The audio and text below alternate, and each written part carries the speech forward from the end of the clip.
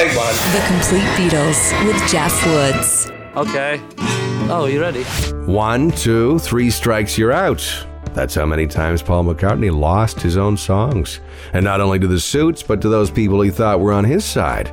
Early on, the Beatles' manager, then their publisher, 15 years later, his so-called friend with the one glove.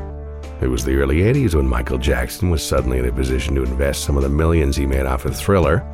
Paul had been enlightening him about the benefits of owning songs, himself having acquired the rights to all kinds of old tunes, including Buddy Holly's catalog.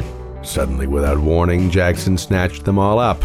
Not only Northern songs featuring nearly all of the Beatles classics, but thousands of other copyrights too, paying $47.5 million for the lot. A lot of money, but consider this. In 1969, the first time the Beatles lost control of their own songs, the valuation of the assets was about £10 million.